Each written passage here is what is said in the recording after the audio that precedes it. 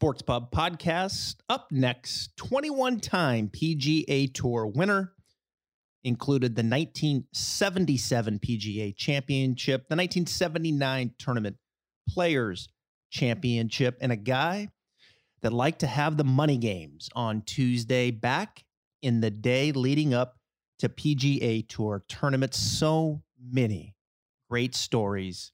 2009 Hall of Fame inductee, Lanny Wadkins. Well, Lanny, thank you for taking the time to jump on this podcast with me here.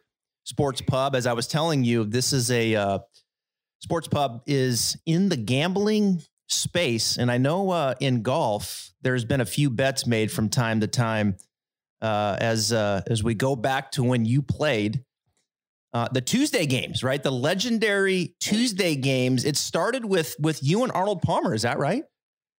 Well, it was four of us that played consistently. Actually, it was Arnold Palmer, Tom Weiskopf, Bert Yancey, and myself. And the teams were all somehow they got set up early. It was Yancey and myself playing Weiskopf and Arnold, and we started pretty much in '73 playing, and we ended up playing, not just Tuesdays, but at majors, we would play Monday, Tuesday, and Wednesday.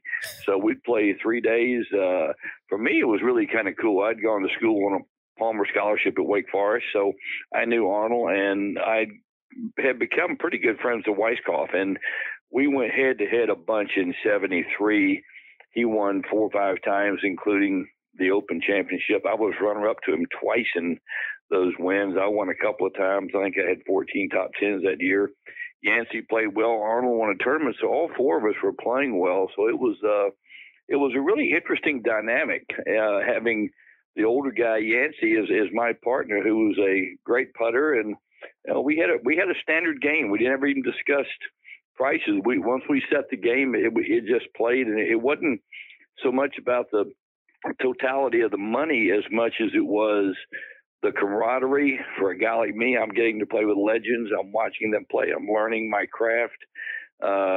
It was very early in my career. '73 was my second full year on tour. So it was really neat stuff for me. And we played for a long time. I mean, even up as far as 1977, the PGA Championship I won at Pebble Beach. 3 of us played. We added Yancey wasn't there, but we added Ed Snead to the game. So in those games, I think it was Arnold and me playing Weiskopf and Ed Snead on Monday, Tuesday, Wednesday that week. So we played for a long time. Monday, Tuesday, Wednesday of a major championship week. Huh? You guys are out there.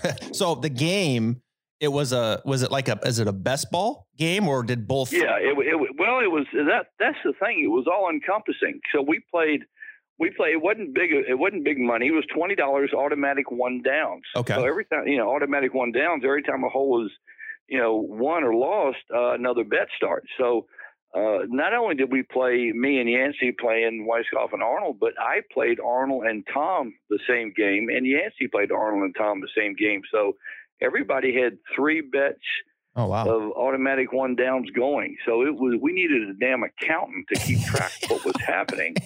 But it made for a lot of fun. I mean, number one, we laughed a lot. I mean, we became good friends. We had dinners together. We laughed a lot. I think we all look forward to it. There was even games one time at Hilton Head. And Yancey and I, believe it or not, we prevailed, I want to say, about 80-90% of the time. Oh, wow. Yeah, we beat them pretty badly. And in fact, one time at Hilton Head, we beat them, teed off about 10. We won the morning round. Arnold said we're going to go to emergency 9. We went 9 more. Then he said, we beat him again. He said, we're going 9 more. So we ended up playing 36 holes on a Tuesday, finishing the last 2 holes in the dark at Harbor Town. I mean, when the king says you're going extra holes, you go extra holes. So Arnold loved this competitive spirit. I mean, it's interesting, because as a fan, right, looking from the outside and seeing Arnie like everyone else, Arnie was obviously charming, charismatic, kind. He was relatable, good looking guy, the smile. What was he like, Lanny, inside the ropes? He was a driving force behind these games. Okay. He wanted to play. He loved the competition. He loved giving the needle, and we were all pretty damn good at it. Bert Yancey was surprisingly good at it. I mean, he could wear Arnold out, and Bert made every putt that ever existed inside 12 feet. So, I mean, as a partner for me, you know, I could be aggressive, which I was anyway, because my partner was, if he had anything inside 10, 12 feet, he's going to make it for, you know, birdie or par or whatever. So we were a good team. It really was. We played, the year that Weiskopf in '73, when he won the Open at Troon, I don't know why Arnold wasn't there, or he wasn't in the games, but it was Weiskopf and Tony Jacklin playing Bert Yancey and myself, and we all had. Jacklin didn't have a good tournament, but Weiskopf won. I think Yancey finished fourth, and I finished sixth in that Open at Troon. So it was good for all of us. I think it got our game sharp. You know, you didn't sit out there hitting shots that you thought, well, you were playing aggressive. You were playing like you would in a tournament. So essentially, I mean, I've always thought to myself, how many times did I have a pretty good week playing and I go the next Monday or Tuesday and play perfect from having concentrated and worked that hard on my game during a tournament? Well, that's essentially what we did in those practice rounds. So when we got to the tournament, we were really ready to go play. So Bert Yancey, for those that don't know, he won 7 times. Yes, yeah. On the PGA Tour, and he was a great putter, as you were saying, right? I mean, he could really fill it up. Yeah, he was a student of the game. He really helped. You know, one of the things that came out of that was I kind of became famous later in my career for hitting driver off the ground. You know, back in the Wooden Club days and stuff. Well, Yancey taught me that shot. And he was very adamant that Weiskopf and I, who were not great putters, not in his realm or Arnold's realm back then, we had bad, not just setups, but bad routines. So he developed a routine for me and Weiskopf both, and what we did putting. And I think even if we weren't great putters, the routine kept us in doing what we did. And I think it helped me going forward. So I think I benefited probably as much as any of the four of us in those groups playing, just spending time with Arnold, watching the way Weiskopf played, and then learning from Yancey. It was a great situation for me as a young 23-year-old. What was the most impressive thing about Arnold's game? I think the consistency of it. He drove the ball exceptionally well. He was a beautiful iron player. He could work it both ways if he needed to. He played his shot, but he had every shot in the bag if he needed it. I had played a lot with Arnold, and in '74, Arnold asked me to play as his partner in the Disney Team Championship. So I got to play 7 straight days of golf, pro-ams, the practice rounds tournament with Arnold Palmer as my partner. And I was 24 years old. So that's pretty cool. Yeah, it was unbelievably cool for a guy that had grown up with him as my hero and then gone to college on a Buddy Worsham Memorial Scholarship that Arnold started in memory of his roommate that died in a car accident there. So, I think I saw that week convinced me just how great Arnold was, because when you watch a guy play 7 straight days and you're paying attention to everything he's doing, which we were as partners, it kind of hits you as to his thinking, his mentality, the quality of the shots he hit, the whole thing. I mean, the way he thought things through. I mean, we thought things through on a different level, different scale than players do today. We went out there, we were lucky if our caddy showed up and stood up, much less, it's like when I do golf telecasts today and I watch Bernhard Langer and Terry Holt, they'll talk about a shot for 2 minutes. And I've made the comment several times that they just had more discussions together than I've ever had with a caddy and around the golf in my life. And that was on one shot. So, personally, I think they're overrated. You have them do what you need them to do. And I'm always amazed at how much today's players rely on them, that they can't do things for themselves. But, it is what it is. It's different ways of playing the game, I guess. So, but, we were kind of all encompassing. We did everything ourselves. I mean, I made my own travel reservations. I did my own dinner reservations up, made the hotel reservations. And, we didn't have secretaries and teams doing everything. Like I said, you talk about the players today with all their teams and their sports psychologists. I said, I had a sports psychologist. He was a different guy every week. He was called a bartender. That's kind of the way we rolled. Yeah. Yeah, I knew I belonged back in the 70s, Lanny. I've always told Billy Crouch, I was like, man, I belong back in the 70s with you guys. I mean, the way that you guys rolled this Tuesday game, though, I want to go back to it for a second, because as it progressed through, then it became about you and Raymond Floyd, right? That was your partner. Well, then. It took several different things. As I played, honestly, Arnold, went to the, senior tour, champions tour. Weisskopf wasn't playing as much, and Yancey had some issues later on, and wasn't playing much golf. So, I enjoyed the games, and I developed friendships through Ryder Cups and other rounds with other players. And Raymond and I started playing. So we had a pretty good run there for quite a few years, up around, I guess it was probably the 80s or so. Times, years fly by. But Raymond and I played Nicklaus and Hale Irwin a number of weeks. Wow. I even had situations where Nicklaus left. I mean, the interesting thing about Nicklaus and Arnold, they were both alike. They both wanted the games. They loved giving the needle. You wouldn't think it from either one of them, but they did. I mean, Nicklaus left notes in my locker. Hey, I got Irwin. You and Floyd going to show up? I've even in one of my files, letters file, I've even got a telegram from Jack Nicklaus. Sent me a telegram, saying, "Hey, we're going to be there next week. You think you and Floyd got enough cojones to show up?" I mean, it was good stuff. We played the '83 PGA at Riviera. The four of us played all 3 days there, Monday, Tuesday, Wednesday at Riviera. And '83 that Hal Sutton won the tournament. Nicklaus lost by a shot. So we played Monday, Tuesday, and Wednesday that week.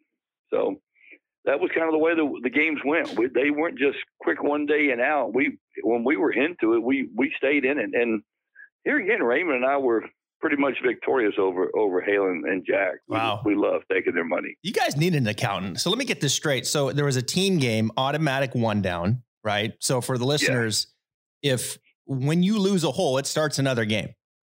Yes. So I was playing Arnold one time, and he at the PGA in '73, I had beaten Arnold first 2 days, and then pretty bad on the 9 holes. The first 9, the third day before the tournament started on Wednesday. So he said, "I'm tripling the back and add the 18 to it." So we're playing the back side for 4 units, which is $80.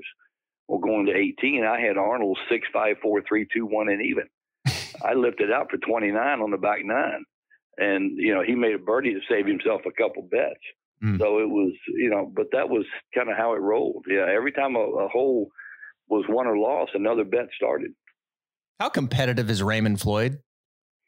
Raymond's very competitive. He didn't like to lose either.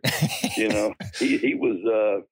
It was good. None of the great players like to lose, and they don't.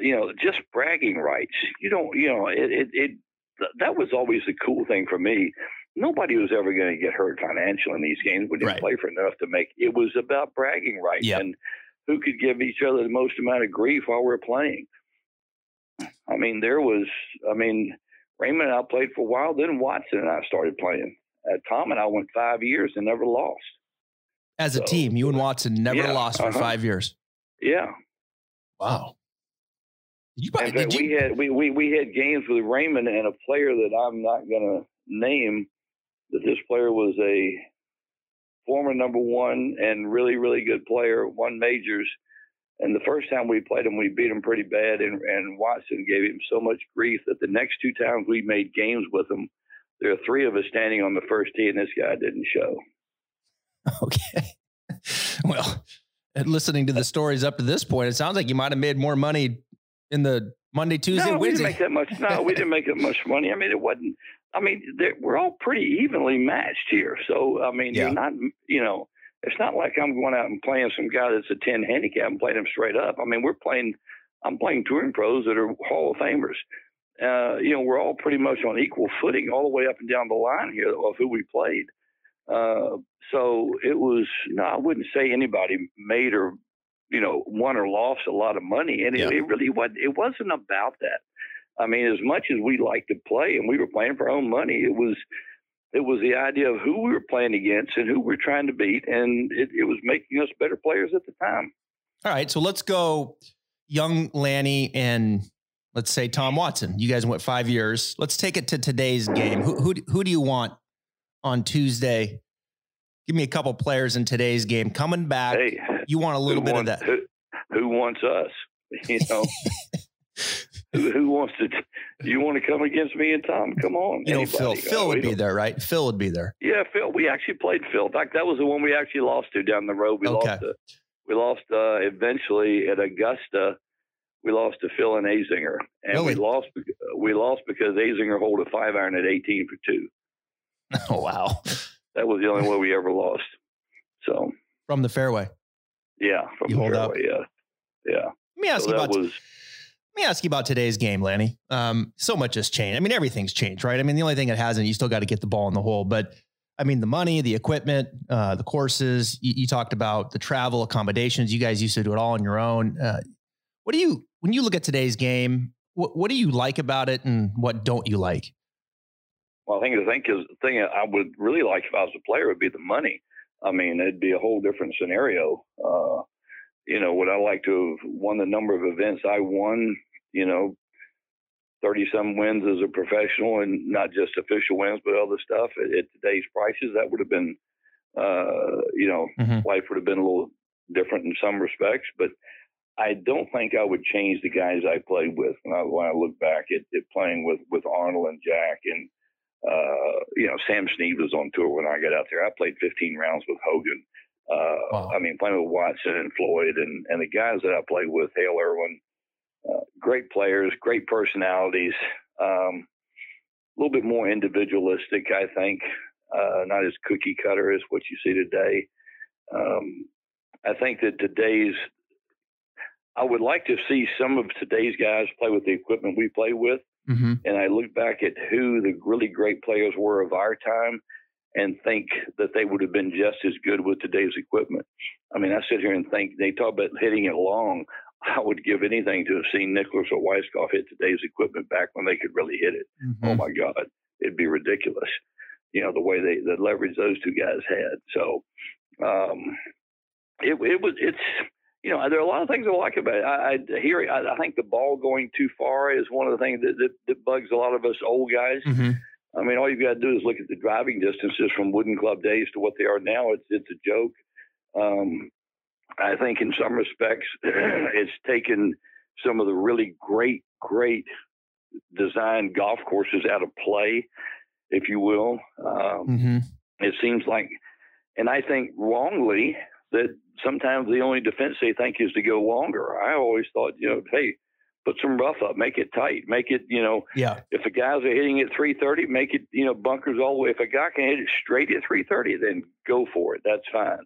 But make it penal. You know, it's got to be, you know, if a guy can only hit it 290, 280, which sounds pretty long to me, you know, and you've got bunkers in play for them, then they ought to be in play for the guys hitting at 330. You know, give them the same parameters. You know, that would be what I'd like to see. But and that's what, you know, majors do, particularly a U.S. Open does with rough, or they used to do. So, you know, last week Kevin Na won the Sony Open, and Kevin Na shows up in your group on a Tuesday, and he's spinning the 7-iron, walking in putts. Is that going to piss you guys off? Any of those antics kind of irk you a little bit? No, I think we'd be laughing at it. Okay. I think it'd be funny. We did the same stuff. Believe me. You know, I'm not sure we walked any putts in. Our greens probably weren't good enough that we could be assured they were going to go in if they were online. So, but yeah, I think Kevin would have been dangerous in those games because of the amount of putts he makes. Yeah. He's a trip. When a guy can putt, he's never out of a hole in a match play event. You know, was there any hidden rules when you were playing with a partner? Like, don't ever apologize to me for a bad shot like that. You hear that a lot with like amateurs. Like, that's a hidden. Don't apologize. Is there? That's maybe Ryder Cup stuff. Okay, not in the money games.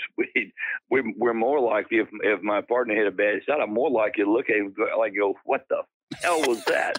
You know, come on, man. You know, I'd give it some of that more than I would. Don't worry about it. I got him type stuff. You know, sometimes you were giving your own partner a little bit of grief. I bet. Well, yeah, automatic one downs. You know, I look back and when I was growing up and you guys were playing, like there's three guys that I don't think I would want to piss off on the golf course. You were one of them, Lanny. Like I wouldn't want to make you mad, right? On the course. I wouldn't want to make Floyd mad. He kind of scares the daylights out of me. And so does Hell Irwin. Is that accurate? That would be pretty accurate. Yeah. Anyone else? Anyone else I should add? I would say this, Watson would have been in that group. Okay. Yeah. You wouldn't, Watson could get hot. Not so much hot. He would stare a hole right through you, though. I mean, he'd look in your eyes and he'd be looking out the back of your head. I mean, he's kind of one of those guys. Sometimes it was about what Tom didn't say that really worried you sometimes. Yeah. Wow. I mean, we talk about, you played with the legends of the game. We're just rattling off Hall of Famer after Hall of Famer. You played with Gene Sarazen, didn't you? In the Masters, right? I did play with Gene Sarazen in the Masters. As my first Masters, 1970. I was actually, Watson and I were staying in the Crow's Nest. Wow. We were amateurs. He screamed bloody murder in his sleep all night long. I said, Watson, I don't know what you boys are doing in Stanford, but we obviously haven't discovered that stuff at Wake Forest yet. But he was, blood curdling yells in his sleep. So unbelievable. We were in the Crow's Nest, and my first round at the Masters, I got paired with, amateurs back then got paired with former champions, and I played with Jackie Burke. And in the second round, I got paired with Gene Sarazen. So it was very, very cool. Wow. Tell me about the skins game you played with Ben Hogan, where did he mail you a check? Is that right? Well, we had a standard game when I played with Hogan. It had a guy named Chip Bridges, who was a rep for the Hogan Company and lived in this area. And Chip was a real good player, and he kind of had the access to Hogan. So we played, and he got Ben to play. And once I played with Ben once, he liked playing with me and liked the money game aspect of it. And he had an amateur who lived in the area this early 80s. This guy would have been 52 or 3 at the time, named John Miles. And John at one time held a course record at Riviera of 63. So John would even play me and Hogan straight up. So he was a real good player. But it was, we never played for a lot of money. It was a team game. Bridges and I played him, but we had one day that Miles had to cancel because he had a business commitment or something. And we played probably a dozen to 15 times together, always at Shady Oaks in Fort Worth. And we're out there one day. So Miles didn't show, and it's me and Bridges and Hogan playing. And I don't know, we're on 14 or 15. And we're playing a skins game, and it was $2 skins. So it wasn't anything, but when you play with Hogan, it was whatever he wanted to play for. So, he said, well, play a $2 skin. So we played $2 skins. So I didn't care. I was getting to play golf with Ben Hogan. Yeah. What the hell? So, on about 14 or 15, some guy rides up in a cart. He had two things going on that Hogan didn't like on the golf course. He was wearing shorts and he had a beard. And he said, hey, I'm going to join you guys the rest of the way in. And Ben looked at me and said, are you ready to go? I said, I'm with you. And we drove off, left him sitting there. And the guy did not even ask politely if he could join us or anything, just said he was going to. Just drove up out of nowhere and wanted to get in the middle of our game. Well, that wasn't going to fly with Hogan. So we went back to the clubhouse, had a clear drink that we normally had before we headed back to Dallas. And, didn't think anything about it because the game in my mind was over, so we didn't get to finish it, so there's no pain. But 2 days later, I get a letter in the mail from Hogan apologizing for this guy interrupting our game, and this letter is in my Hall of Fame exhibit at St. Augustine. Wow. Along with the $4 check that Hogan sent me. I was up 2 skins at the time. So yeah, you can't cash he apologized that, right? He said, yeah, and in the letter he says, I've never experienced something like that on a golf course before, and I didn't know what to do except quit. So I'm sorry it ruined our game. So wow. And he it was funny because it was right about 81, right before the U.S. Open, and he wished me, said we'll play again soon, and good luck at Marion, and in a couple of weeks I know you can win there, which was pretty cool. Yeah, that's pretty cool. And you got Hall of Fame induction 2009. You can see that World Golf Hall of Fame right there in St. Augustine, Florida. You mentioned Dallas. I want to ask you one more question before I let you go, because I could basically talk to you for the next 3 hours and just keep asking you about all these legends. But I want to talk to you about another Dallas player, Jordan Spieth, who struggled for, the last 3 years now. And, he's trying to make some moves to get things back in the right direction. I think he's working with Butch, who knows, he's consulting. Maybe you have talked to Jordan. I don't know. But if you were going to, what kind of advice would you give him to get things back on the right train again? Well, it's interesting. I mean, I do know Jordan. My youngest son, Tucker, and he's the same age, grew up playing against each other when when Jordan won the Byron Nelson Jr., Tucker was runner-up. So they played each other in high school. I just recently saw Jordan at Kramer Hickok, who's on tour. Yep. Tucker was in the wedding, and Jordan was at the wedding. Saw him there. And I did read some stuff that he had Butch look at him more for opinion than to work with him. Mm-hmm. I really appreciate, Butch Harmon always says and does the right thing. He said he's got a lot of respect for Cameron McCormick and thinks they're doing the right thing, and made a couple of small suggestions. And I think that was it. So we'll see where it goes. We haven't seen Jordan, this year yet. So we'll see what happens. But if he's got enough fight and grit and toughness, which I think he does, he'll get back and he'll be winning. He's got too much game not to. Golf games are fixable. Yeah. Mental games sometimes are not. I went through periods of my own career that I thought, I can't beat anybody. And it was just, I would go do the work myself on the range and put the hours in and come up with something that I thought could work. And I had to be mentally tough enough to go use it on the golf course and make it work. So I think if Jordan can do that, he'll be fine. Will he ever get back to where he was? Hard to say. Yeah. It only takes one major at this stage for everything to be rekindled with him.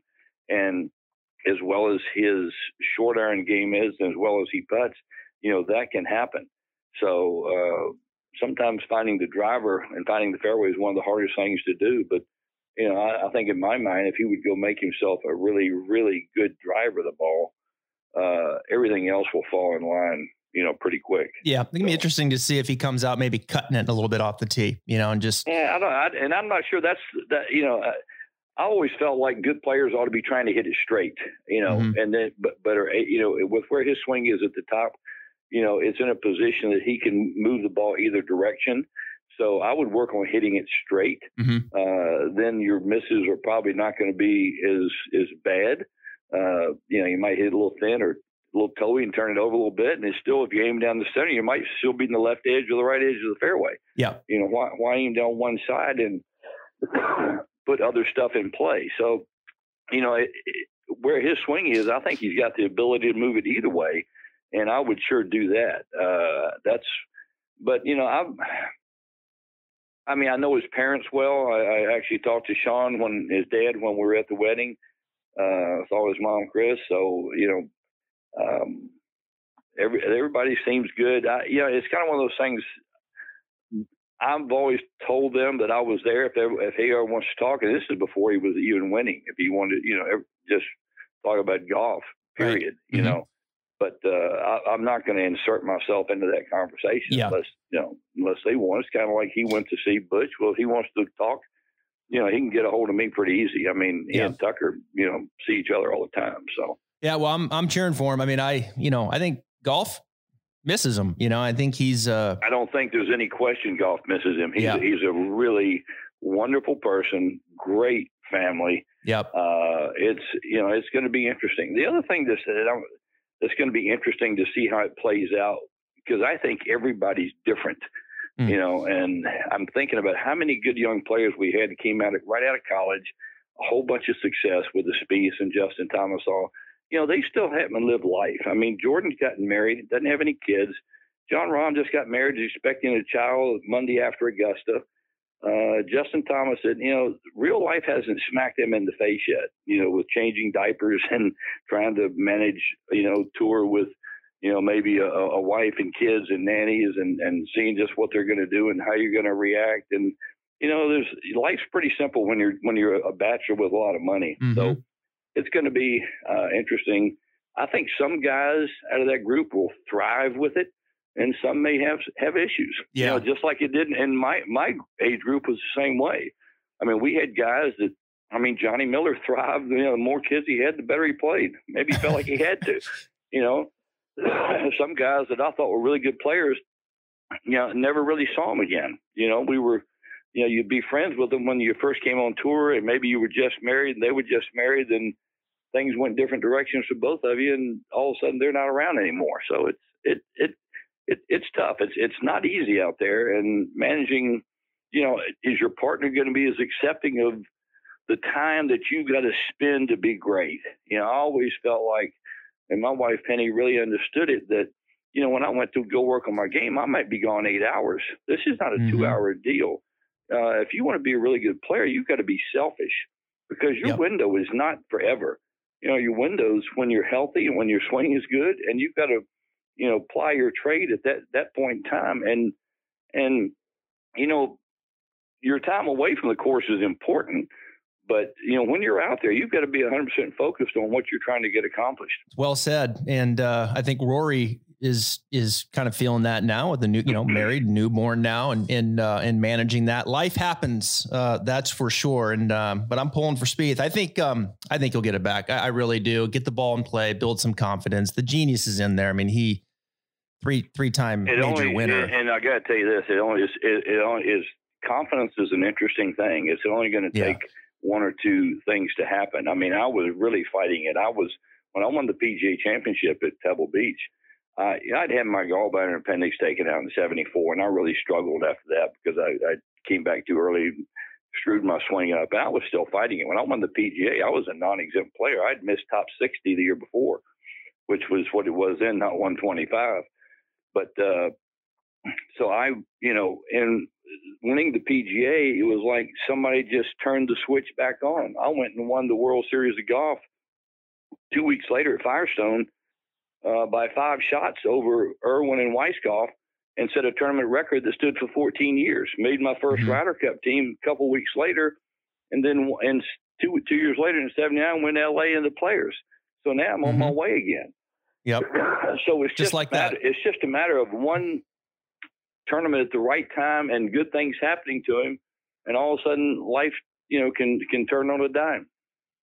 Yeah. Wow. Yeah. It's a funny game, and you were out there a long time, and I have no doubt Spieth will get it back. Lenny, I really appreciate you coming on the podcast and sharing these stories. This was a real honor and treat for me. Thank you.